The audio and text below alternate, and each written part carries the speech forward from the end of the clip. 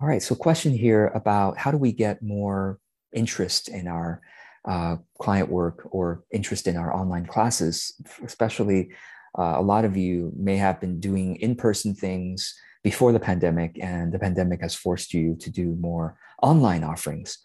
And it's, the thing about online offerings is that, well, it might feel like there's less impact that you're making, but maybe not, because as you learn how to use the online tools, it may even create more impact for your clients and students as you learn to effectively use it. And the market, of course, is much, much bigger for you online than it is locally, right? Because now you can reach people all across your country, all across your region, and possibly the globe, as long as the time zones match whatever time you're willing to work. So, how do we get clients or get more students interested? So essentially, of course, the process is marketing. And as you know, I love to talk about authentic marketing. So let me just give you a quick overview of what that means. Um, of course, people sign up with you when they trust you, right? When they trust your expertise. So there is a common, maybe misunderstanding, perhaps I could say misunderstanding about how marketing works, which is, or advertising works, which is, and this is why people, I'm telling you this because people waste a lot of money on this. They will hire an advertising expert to say, oh, this person knows how to run Google ads or Facebook ads or Instagram ads or whatever. So I'm going to hire them and they're going to charge me hundreds of dollars a month, aside from the advertising, the actual ad budget itself. And so they end up spending maybe even over $1,000 a month. And the person still has a hard time, that advertiser has a hard time getting them clients, because most of the advertising strategy to me is not effective. And the reason is because the advertising strategy goes like this. Well, obviously your work is awesome, isn't it? So we just have to let people know that your online class exists because you know your work is great. Well, why wouldn't they know your work is great? Well, because they are not in your head. They don't know your life's experience. So then you say, well, George, it's all about good copywriting, isn't it? It's all about good branding and design. If I impress them with amazing graphic design and really clever copywriting, then won't they sign up and work with me? Okay, now you're getting into the territory of inauthenticity, because there's basically two pathways in marketing. You could be instantly impressive, or try to be anyway. You could try to be instantly impressive to a stranger who doesn't know and trust you yet, or you can be consistently authentic and thereby build real trust over time because of who you actually are. So this is the complaint I have when I see so much of branding and copywriting is it's not really them. It's the copywriter's voice, and it's the branding coach or the graphic designer's style.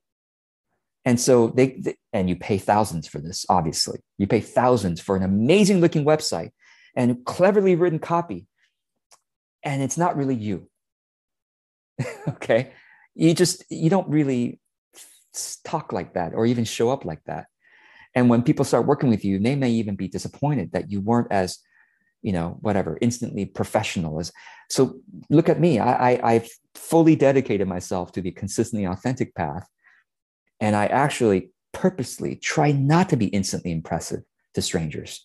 And so the funny part is that my branding kind of sucks, to be honest with you. My graphic design kind of sucks because I have a good eye for this stuff. I've been marketing for 15 years. So I have a good eye for this stuff. I know my graphic design and branding kind of sucks. And I know my copywriting is like, meh, it's okay. However, I have a waiting list of clients. However, I can't even take the people. I have, my waiting list keeps growing every year. How? Because I fully dedicated myself to the consistently authentic path, which means I keep showing up. I call it blessing.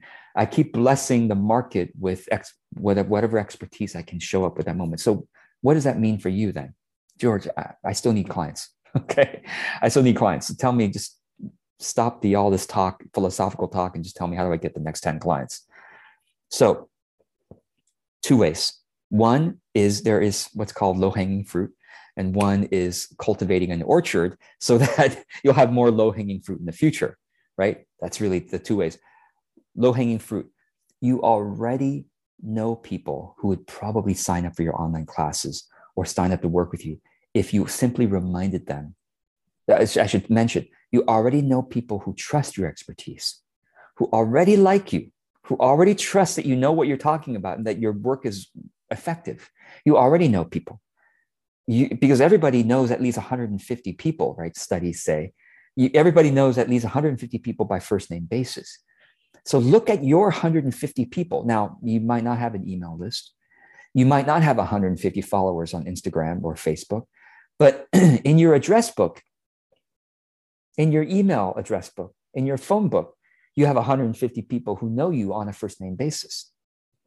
Now, not all 150 are potential clients of yours, but out of those 150, some are potential clients, some are potential referral sources, people who could refer you potential clients, and therefore you are borrowing the trust that this second degree person has in your first degree contact. So if I know Mary, right?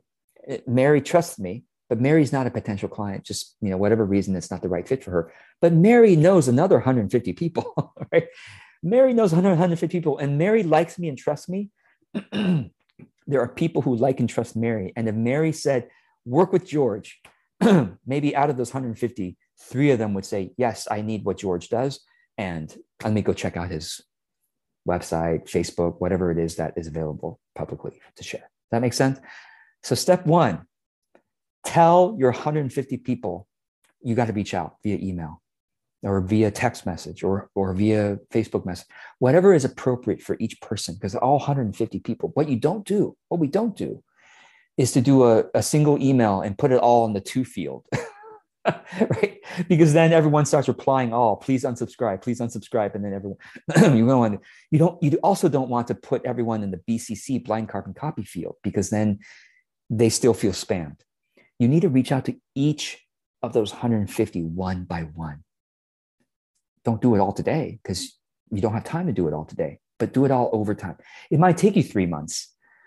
It might be a 3-month project to reach out to those 150 people one by one, thoughtfully, because each person deserves their own message, their own outreach customized for them.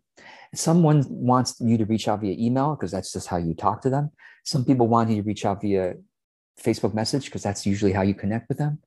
Each one will need something different. Does that make sense? So you already have enough clients. You actually do. They just forget that that's what you do. This is very important. Even your best friends have forgotten about the service you provide. They really do. I have friends, if you just ask me, well, what do they do? I'm like, I have to think for a moment. And if somebody came up to me and said, oh, I need help with this issue, I might not even think instantly of my best friend if they have not reminded me recently that that's what they do. If someone came to me and says, oh, I need yoga classes, I probably have 10 people I could refer, but I don't even remember who they are. I'm going to refer the yoga class, though, to Frida, because that's the last person who said that she had a yoga class, and I trust that she knows what she's doing. Do you see what I mean? So we get clients within 3 days. That's the interesting part. We get clients within 3 days. And so that's why we need to remind our 150 twice a year. Twice a year, we need to remind them that this is what we do. And then we have a 3-day window that they might refer someone to us.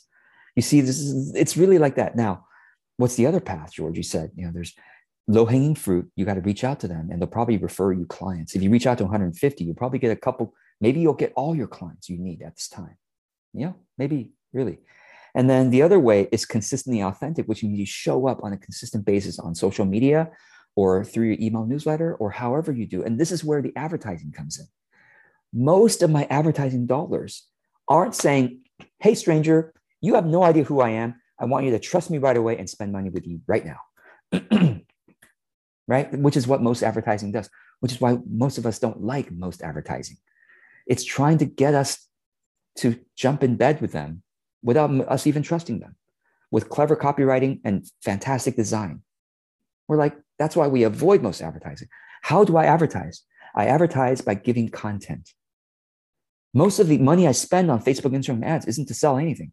It's just to bless people with this message or with this video that I think is going to be helpful for them. So that's how I show up consistently. day after day after day, week after week after week. And no wonder I've built a big audience. No wonder I have a waiting list without even, having to do my I no longer do one-on-one outreach. It's been years. And yet there's a waiting list. So that's what we do. Low-hanging fruit first, which means our 150 people, individualized message, maybe over 3 months or 6 months, however much time it takes you. And then also at the same time, a parallel path, consistently showing up. Advertising, yes, Facebook, Instagram ads, Google ads, but with content rather than buy my thing. You don't know who I am, buy my thing, right? So I hope this is helpful. And I want to thank Frida for bringing this up. Frida, you mentioned you used to do that. You used to email people one-on-one. The connection was great. And somehow that we forget to do that. All of us forget to. I mean, this is so true. Like, I have worked with so many service providers over the years. How many of them keep in touch with me? Even if they all just say, hey, I have a summer deal or spring deal right now. Almost nobody keeps in touch with me. I'm a client of many people. You see, this is true for just about every service provider. Most of us, number one, we don't even know that we need to do this. And number two, when we know we need to do this, we're disorganized and we don't do it, And so, yes, we will be one of the few to actually reach back out to whoever it is, whether it's our past clients, if it feels appropriate to do so, or our friends and our colleagues, and to say hello again. And maybe in some cases, it may feel appropriate to connect on a Zoom call or something like that. Short, brief call, have a cup of tea on Zoom or something like that. But yes, connect with each person, and naturally business will come from that. That's the low-hanging fruit. So thank you. Thank you.